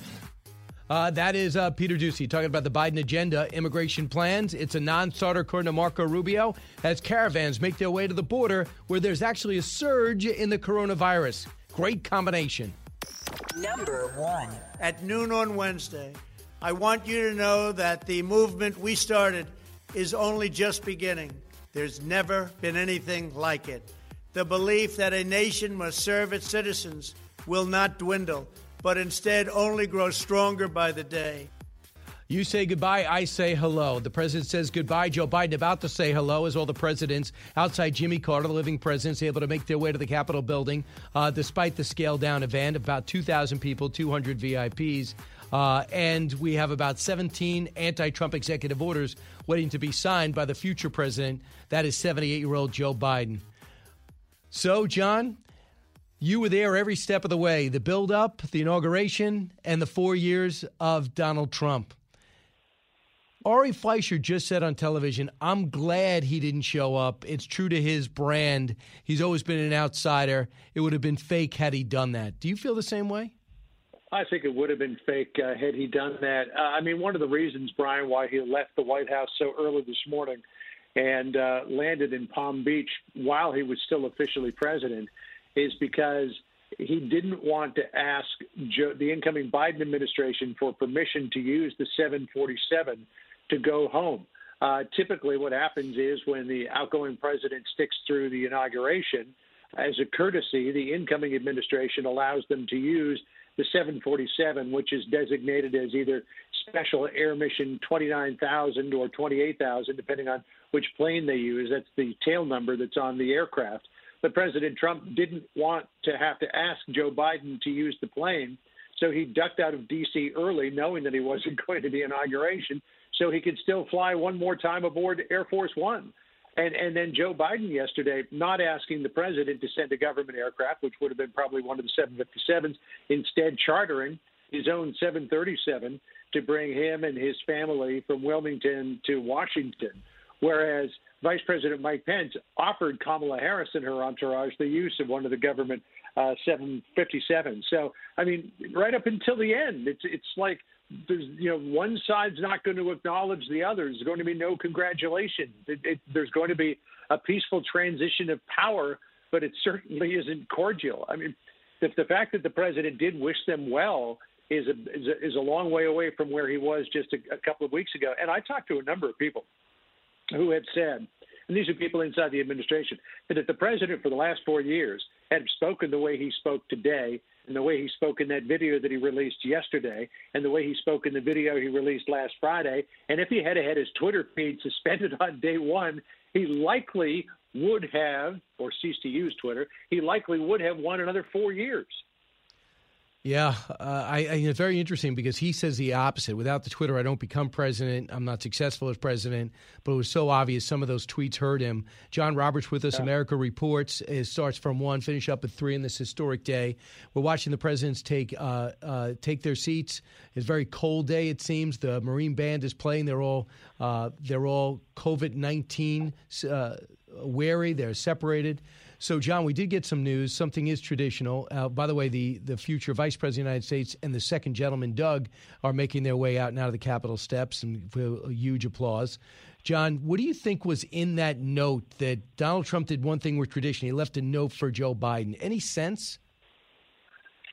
We do not have any sense of what the president wrote. The vice president also left one for Kamala Harris as well on the desk there in the vice presidential office in the West Wing. There's been a lot of speculation as to what President Trump might have written in the note. But I would imagine, based on what we've heard from him in the past 24 hours, I'm sure that he probably wished Biden well. He may have had some other things to say about, we left the country in good shape for you. I mean, Brian, I'm totally speculating, but based on what I know of the president from knowing him before he became president and covering him for the last 4 years, there was probably a note of good luck for the future. I don't know if he would have said congratulations or not. And basically something along the lines of reflecting the work that President Trump did over the last 4 years to set the stage for potential success in a Biden administration in much the same way he articulated that before he departed Joint Base Andrews. John Roberts with us. John, you know, the theme of Joe Biden's speech is America United. Certainly could use that. America's never been more divided. When is the last time that you witnessed, was there a piece of legislation or a period of time when we did work together as a country that you witnessed, where you saw Democrats and Republicans negotiating instead of just waiting for the next election? Well, it was a long, long time ago. You know, I might have missed something between. Well, there was I remember the education bill in the Bush administration that was negotiated with Senator Edward Kennedy, and that's the last time that I can remember Democrats and Republicans really working together. Now, there may have been occasions after that that I've missed. But that's the last time that I really remember them working together. And it was, you know, an extraordinary occasion as well. You know, the 1990s, even though Republicans controlled the House and the Senate and Bill Clinton was the president, there was an attempt to create, you know, at least some sort of spirit of cooperation. But that has now gone by the wayside because politics in Washington is a zero-sum game, and now there is a real question as to whether or not a lot of Democrats are going to try to punish Republicans in the next 2 years, whether vindictive politics will be the order of the day. I certainly hope not, because, you know, the way that things have gone for the last 60 days, we could use some unity. I think there are obviously millions of Americans who will never accept Joe Biden as president in much the same way that there were millions of Americans who never accepted President Trump as president. But if there is some way to turn down the temperature here, it would be a beneficial thing to do. One of the open questions, though, and I tweeted about this, as President Trump flies away aboard Air Force One, will this be the last time that he ever flies on that aircraft as president? You know, it's an open question. If he's not convicted in the Senate trial, Brian, he could come back again in 2024. Would he win? People would probably say at this moment, no. But there's a lot of mileage between now and November 2024, and a lot of things can happen. So, John, now that you can do some strategizing, since you're not stuck on the White House lawn. Now you got to do that on America Reports, just a strategy. It's all about leverage. So Mitch McConnell meets yesterday with Chuck Schumer, at which time it's reported that he said, whatever you do, don't get rid of the filibuster, at which time I'm sure Schumer wants to go ahead with different policies, and he wants the 60-vote threshold. So do you think if one has leverage on the other, if you want this, so I want that, how does that play into all this? Well, you know, there was last time that there was a 50-50 split in the Senate, the two leaders got together and they forged a power sharing agreement to try to get something done. Yesterday, Schumer and McConnell met. There was no agreement on power sharing, and the filibuster was at the center of it all. Mitch McConnell clearly wants to hang on to it because if you have a simple majority vote, you get rid of the filibuster and have a simple majority vote. That means that the Democrats can implement their agenda to a much easier degree than if there was a filibuster. So I don't know which way it will work out. Certainly there is, you know, the filibuster rule has gone by the wayside for things like judges. It's not in place for reconciliation bills, which typically are of the fiscal and financial kind. But to get rid of the filibuster altogether would just allow one party holding all three seats in the federal government to run roughshod over the other with really no check and balance. And I'm not sure that that's the best thing for the country. It'll change the country forever. We're watching Joe Biden and Jill Biden make their way closer and closer to going outside to the Capitol building, where the applause will be as loud as it can be, with the separation and the 200 VIPs and the 2,000 people. And, John, who do you have coming up on your show? Are you just riding the live stuff? We're going to be riding some live stuff, but we do have a lot of guests booked as well. And I'm sort of laughing, Brian, because it's in the 40s here in Washington, and yet there's a little bit of snow coming down here. I mean, it's colder than I expected it was going to be, but it's certainly nowhere near what it was in 2008 when with the wind chill, it was slightly below zero. But we've got the former acting DHS Secretary Chad Wolf coming up. Maria Harf and Brad Blakeman in a terrific political panel. Karl Rove, Bill McGurn, Senator Amy Klobuchar will be joining us as well to talk about what the tone is going to be among Democrats going forward. So we're obviously going to be in live coverage as well, but we do have a number of good guests lined up to add some context and perspective to everything that we're seeing unfold here on the screen. All right, John Roberts, love the show. Great start this week and exciting times with big news. You too, Brian. You've been doing a great job, too. Oh, thank you. Was able to get that stint at night for this week at 7 p.m. Yeah. And it's a time in which John Roberts is up because usually he's sleeping through the morning show and up for the radio show. John, thanks so much. Thanks, Brian. All right, so we watched the vice president. The former vice president is going to be president in about 30 minutes. He is making his way to the doors. The doors are now open. In comes, onto the steps come Joe Biden, Jill Biden, the soon-to-be 46th president of the United States and the next first lady of the United States. Currently, Donald Trump is at Mar-a-Lago and still technically the 45th president for at least another 40 minutes. So we'll continue to ride this scene as we see it. Close up on Kamala Harris as she claps for her boss. And we also saw a shot of Hunter Biden. Very interesting to see if his attorney general will pursue anything that the FBI concludes from their investigation of his son. And just a fist bump to Barack Obama. He's got to be a lot happier this year than he was 4 years ago. You got to think. This is the Brian Kilmeade Show, back with this historic scene in just a moment. Educating, entertaining, enlightening. You're with Brian Kilmeade. Fox Nation presents podcasts Women of the Bible Speak. I'm Shannon Bream, host of Fox News at Night and author of the new book, Women of the Bible Speak, the wisdom of 16 women and their lessons for today. Subscribe now on Apple Podcasts, Spotify, FoxNewsPodcast.com, or wherever you download your podcasts. A talk show that's real. This is the Brian Kilmeade Show. Amy Klobuchar just spoke and kind of introduced the whole event. Everybody's in their seat, the inaugural at the Capitol building, where the president will soon be, within probably a half hour, the second Catholic president in our history and the oldest ever at 78 years old. President Trump gave a speech this morning, was a very good one, said goodbye on Marine One, and then made it official at Andrews Air Force Base. And now we are seeing a series of speeches as we look at Bush 43, the 44th president, President Obama. Then we have Bill Clinton is also there, along with Hillary Clinton has attended. Mike Pence, the vice president of the United States, for another half hour, has shown nothing but class the entire way. Currently, Senator Roy Blunt is speaking. He is saying some kind words about the event as well as the vice president. It's an odd combination right now because between wearing the mask, which you should, especially at 78 years old, and Joe Biden not showing traditional emotion anyway, I have no idea what he's thinking. And usually you could see those moments. You know, if you watch a lot of sports, you win a championship, you think to yourself, okay, the Patriots win a championship, they're used to it. The first time ever, they're not used to it. It's a rookie, they aren't used to it. But in this, I also remind me of sports too. You got winners and losers all in the same place, but only one is going to walk out with a trophy, and that's the presidency. But with the mask, I can't really tell everyone's feeling, but it is indeed historic. Adam, you're on WABC in Queens. Hey, Adam. Hey, Brian. It's been a while. I haven't called in because it's been kind of somber, right? But in 2001, the whole country was pulling for the Yankees, it felt like, after September 11th. A month and a half later, they're battling two of the great pitchers, Schilling and Randy Johnson.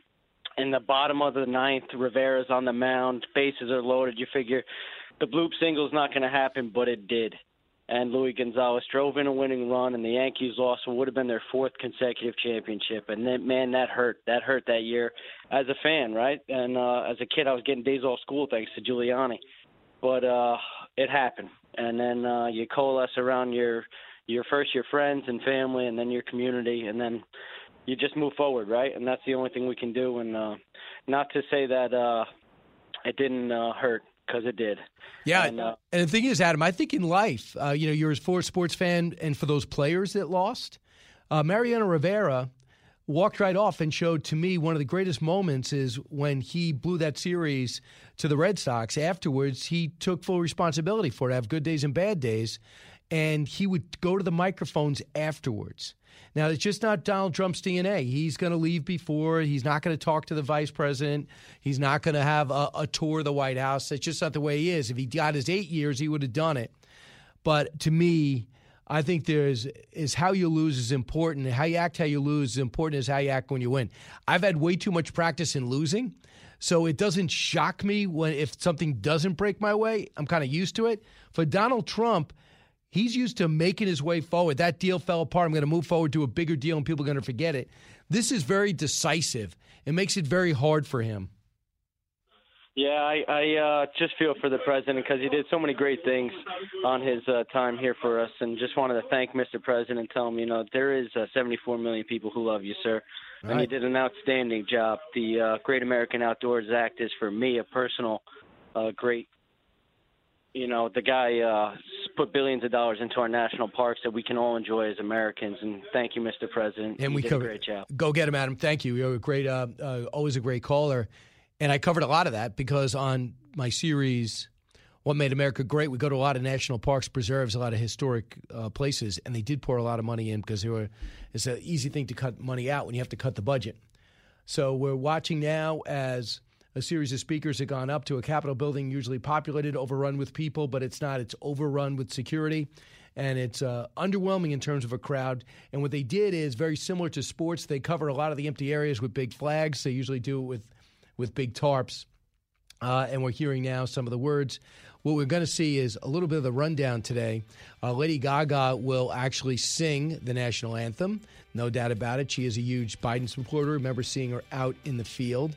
Poetry reading by Amanda Gorman. A musical performance by Jennifer Lopez, which explains why A-Rod is there. And then the benediction by Reverend Silverstein Beeman. And then it's time to swear in the President of the United States. This is the Brian Kilmeade Show, back with Brad Blakeman and more. Living the Bream is a podcast hosted by Fox News Channel's Shannon Bream, sharing inspirational stories, personal anecdotes, and an insider's perspective on actions and rulings from the High Court. Subscribe and listen now by going to foxnewspodcasts.com. America's listening to Fox News. A radio show like no other. It's Brian Kilmeade. At noon on Wednesday, I want you to know that the movement we started is only just beginning. There's never been anything like it. The belief that a nation must serve its citizens will not dwindle, but instead only grow stronger by the day. And that is a little of the president's remarks on Andrews Air Force Base. He gave a tape remark yesterday. These were great speeches, both of them very similar, and he's now landed in Mar-a-Lago. He's going to be president for 25 more minutes. We're going to see the Vice President, Kamala Harris, sworn in about 10 minutes. Join me now, Brad Blakeman, been through this before, GOP strategist, a member of George W. Bush's senior staff, having served from 2001 to 2004 as deputy assistant. He's also a senior advisor to George W. Bush presidential election and was in charge of President Bush's 2001 inaugural schedule and managing director of Bush 41's inaugural in 1989. So the swearing in is going to happen in a matter of moments. But, Brad, so far, and Lady Gaga in her very unique outfit, and as I think I speak for all of America, thank goodness it's not that meat dress, but she's wearing an outfit with an eagle. It's actually the size of an actual eagle on her dress. I'm not sure if you pin that on or Velcro it on. Brad, am I accurately describing Lady Gaga? Actually, Brian, I actually think it's a seagull. I don't think it's either it's a dove? eagle or a seagull. I would have preferred I don't know what it is. It's a dove? You think it's a dove? It looks like a dove with something in its beak. Maybe a small animal. I don't know. So here is Lady Gaga, Brad, and we'll get to you in a second, singing the national anthem. What so proudly we hailed at the twilight's last gleaming, whose broad stripes and bright stars through the perilous fight o'er the ramparts we watched were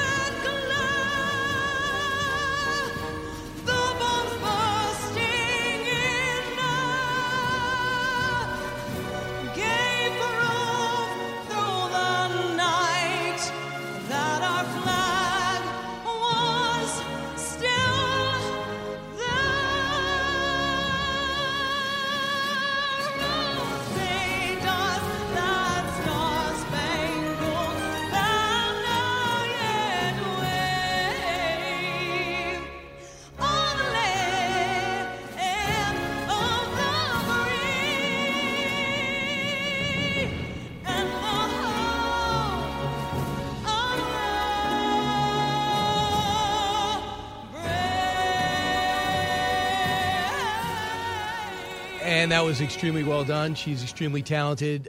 Brad, so far, describe for people what's different about this that really stood out from you besides the crowds, the pandemic, and things to that nature.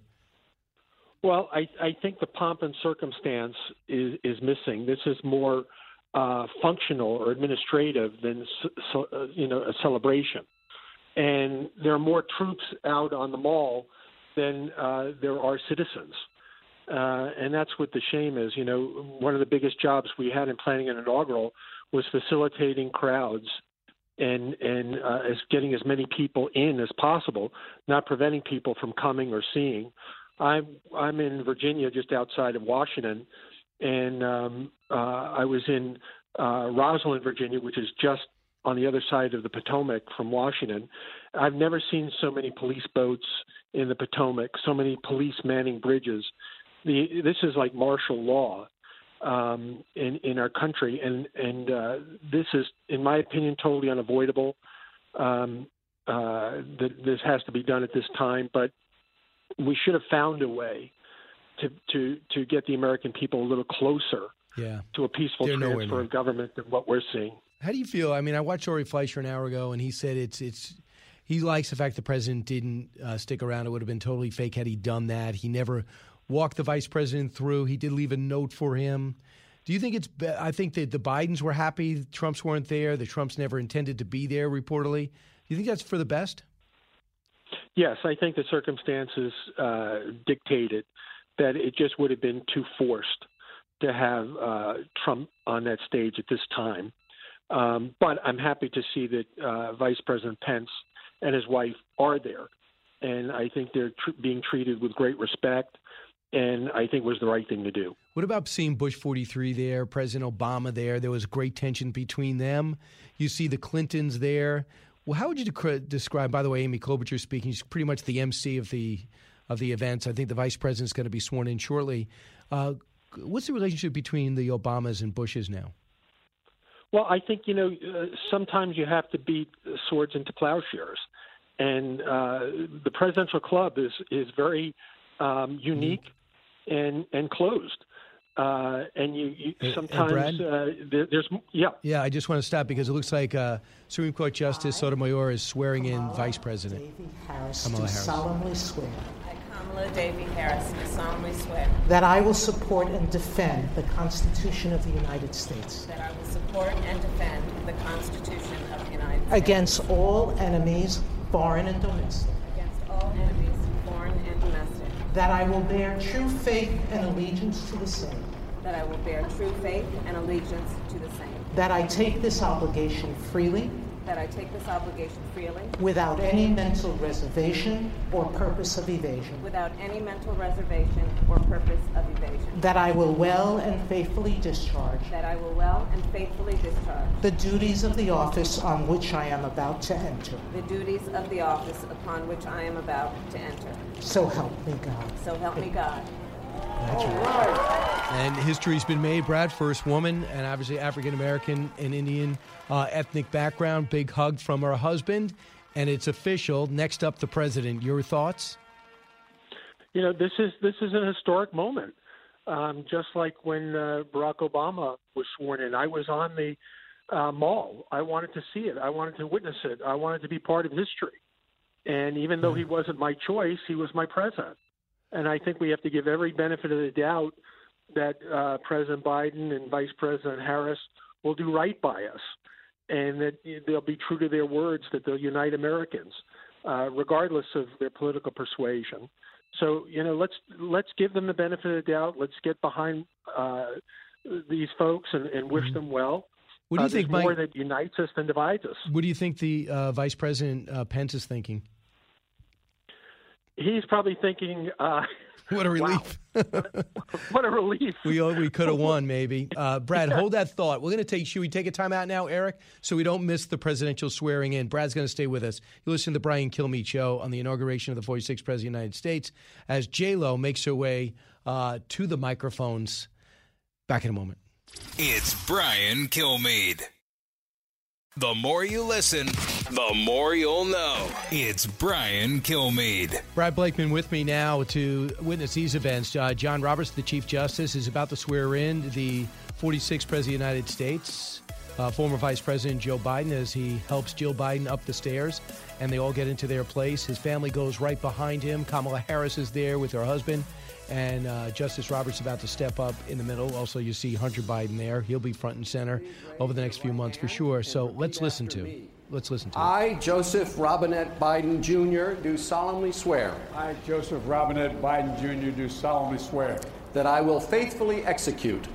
That I will faithfully execute. The office of President of the United States. Office of President of the United States. And will, to the best of my ability.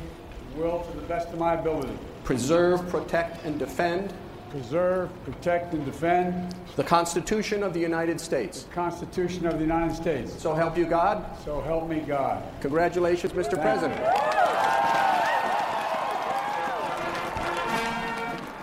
And there you go, Brad. We have a chance to see him. Gets a kiss from his wife. He takes his mask off, and a big smile on his face. Yeah, I mean, this is another historic moment in America. We hear "Hail to the Chief" for the first time. There'll be a 21-gun salute. Then he'll deliver his inaugural address.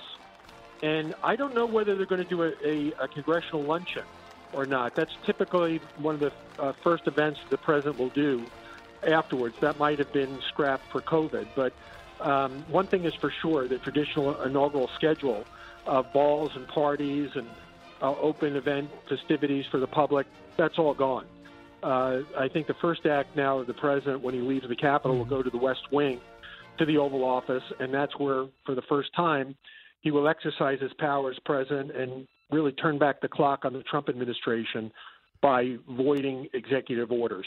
And see what he can do there. The rest he's going to have to work his way through Congress and see if he can get those 60 votes. If he gets too frustrated as he pushes caucus to get rid of the filibuster.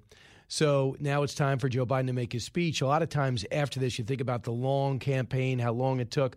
Not this time. Kamala Harris had a brief campaign. She was terrible, flamed out before the first primary. Joe Biden was awful. If it wasn't for James Clyburn in South Carolina saying we don't want Bernie Sanders to be the nominee, and picked him and got him the African-American vote, and everyone else just dropped by the wayside, this wouldn't have happened. Am I being too harsh? No, you're spot on. That is exactly what happened. And we have to be, we have to have some dose of reality as to how we got here. The country is deeply divided, and Joe Biden ran on being a uniter.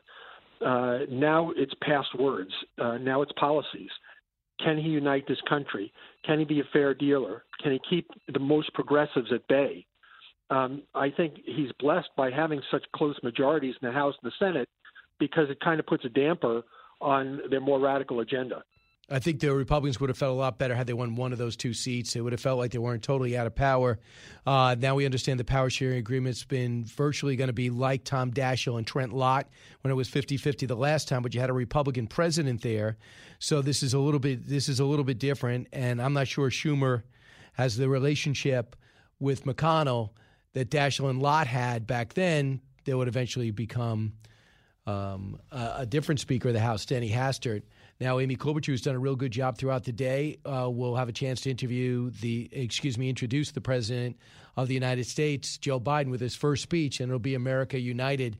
I am optimistic that he'll try to make a deal, but so far those 17 executive orders, most of which were blowing up the Trump team, show he's maybe not going to do it policy-wise. Joe Biden is now 2 steps away from making his speech. He is now right behind the microphone. He accepts the applause, hands on the podium, shots of the vice president, his supporters and Republicans clapping too. And here it is, a little of Joe Biden's speech. Speaker Pelosi, Leader Schumer, Leader McConnell, Vice President Pence, and my distinguished guests, my fellow Americans. This is America's day. This is democracy's day, a day of history and hope, of renewal and resolve. Through a crucible for the ages, America has been tested anew, and America has risen to the challenge. Today, we celebrate the triumph not of a candidate, but of a cause, the cause of democracy. The people, the will of the people has been heard, and the will of the people has been heeded. We've learned again that democracy is precious. Democracy is fragile. And at this hour, my friends, democracy has prevailed. So now, on this hallowed ground where just a few days ago, violence sought to shake the Capitol's very foundation, we come together as one nation, under God, indivisible, to carry out the peaceful transfer of power as we have for more than 2 centuries. As we look ahead in our uniquely American way, restless, bold, optimistic, and set our sights on the nation we know we can be and we must be. I thank my predecessors of both parties for their presence here today. I thank them from the bottom of my heart. And I know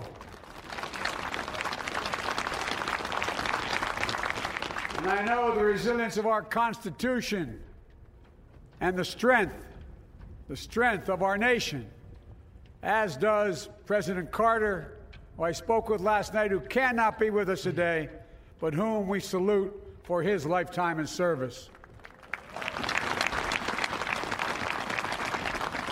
I've just taken the sacred oath each of those patriots have taken. So that is Joe Biden's speech, well delivered in the beginning. He says thanks his predecessors who are here today. That's a shot at Trump. Jimmy Carter, I talked to him last night.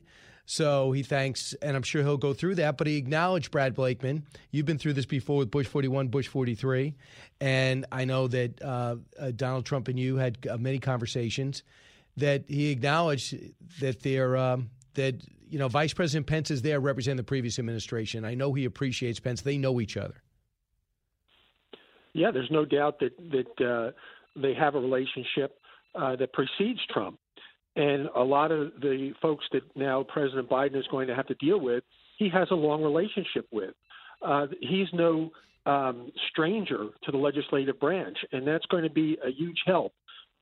He also is one, I think, who understands the art of the deal in making deals on the Hill. He's had great experience in doing that in the past, and now he's going to be asked to do it more than ever. He's going to have to keep the most progressives at bay. And he's going to have to move his agenda forward as much as he can. But today's speech is going to be more lofty. I would look to the nuts and bolts of what Biden actually wants to do as president in a few weeks when he addresses a joint session of Congress. That is not a State of the Union because he's not been in office for years, so it's really a joint meeting of Congress where he lays out in great detail what he hopes to accomplish this year.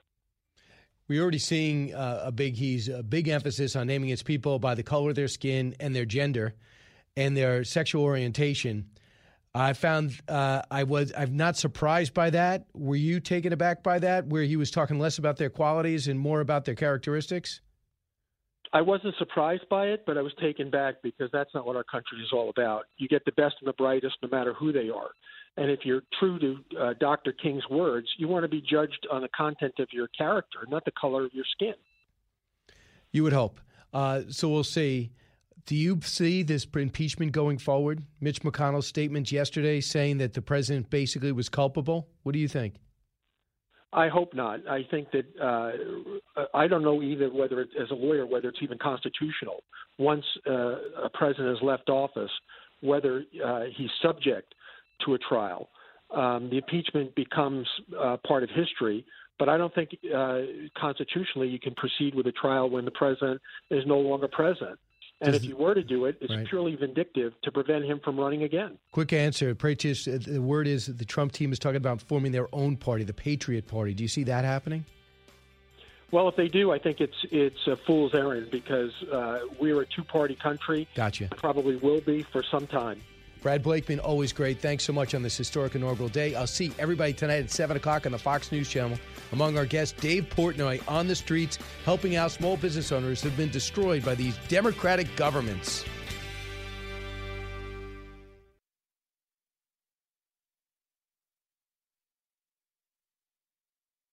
Jason in the House, the Jason Chaffetz Podcast. Dive deeper than the headlines and the party lines as I take on American life, politics, and entertainment. Subscribe now on FoxNewsPodcast.com or wherever you download podcasts.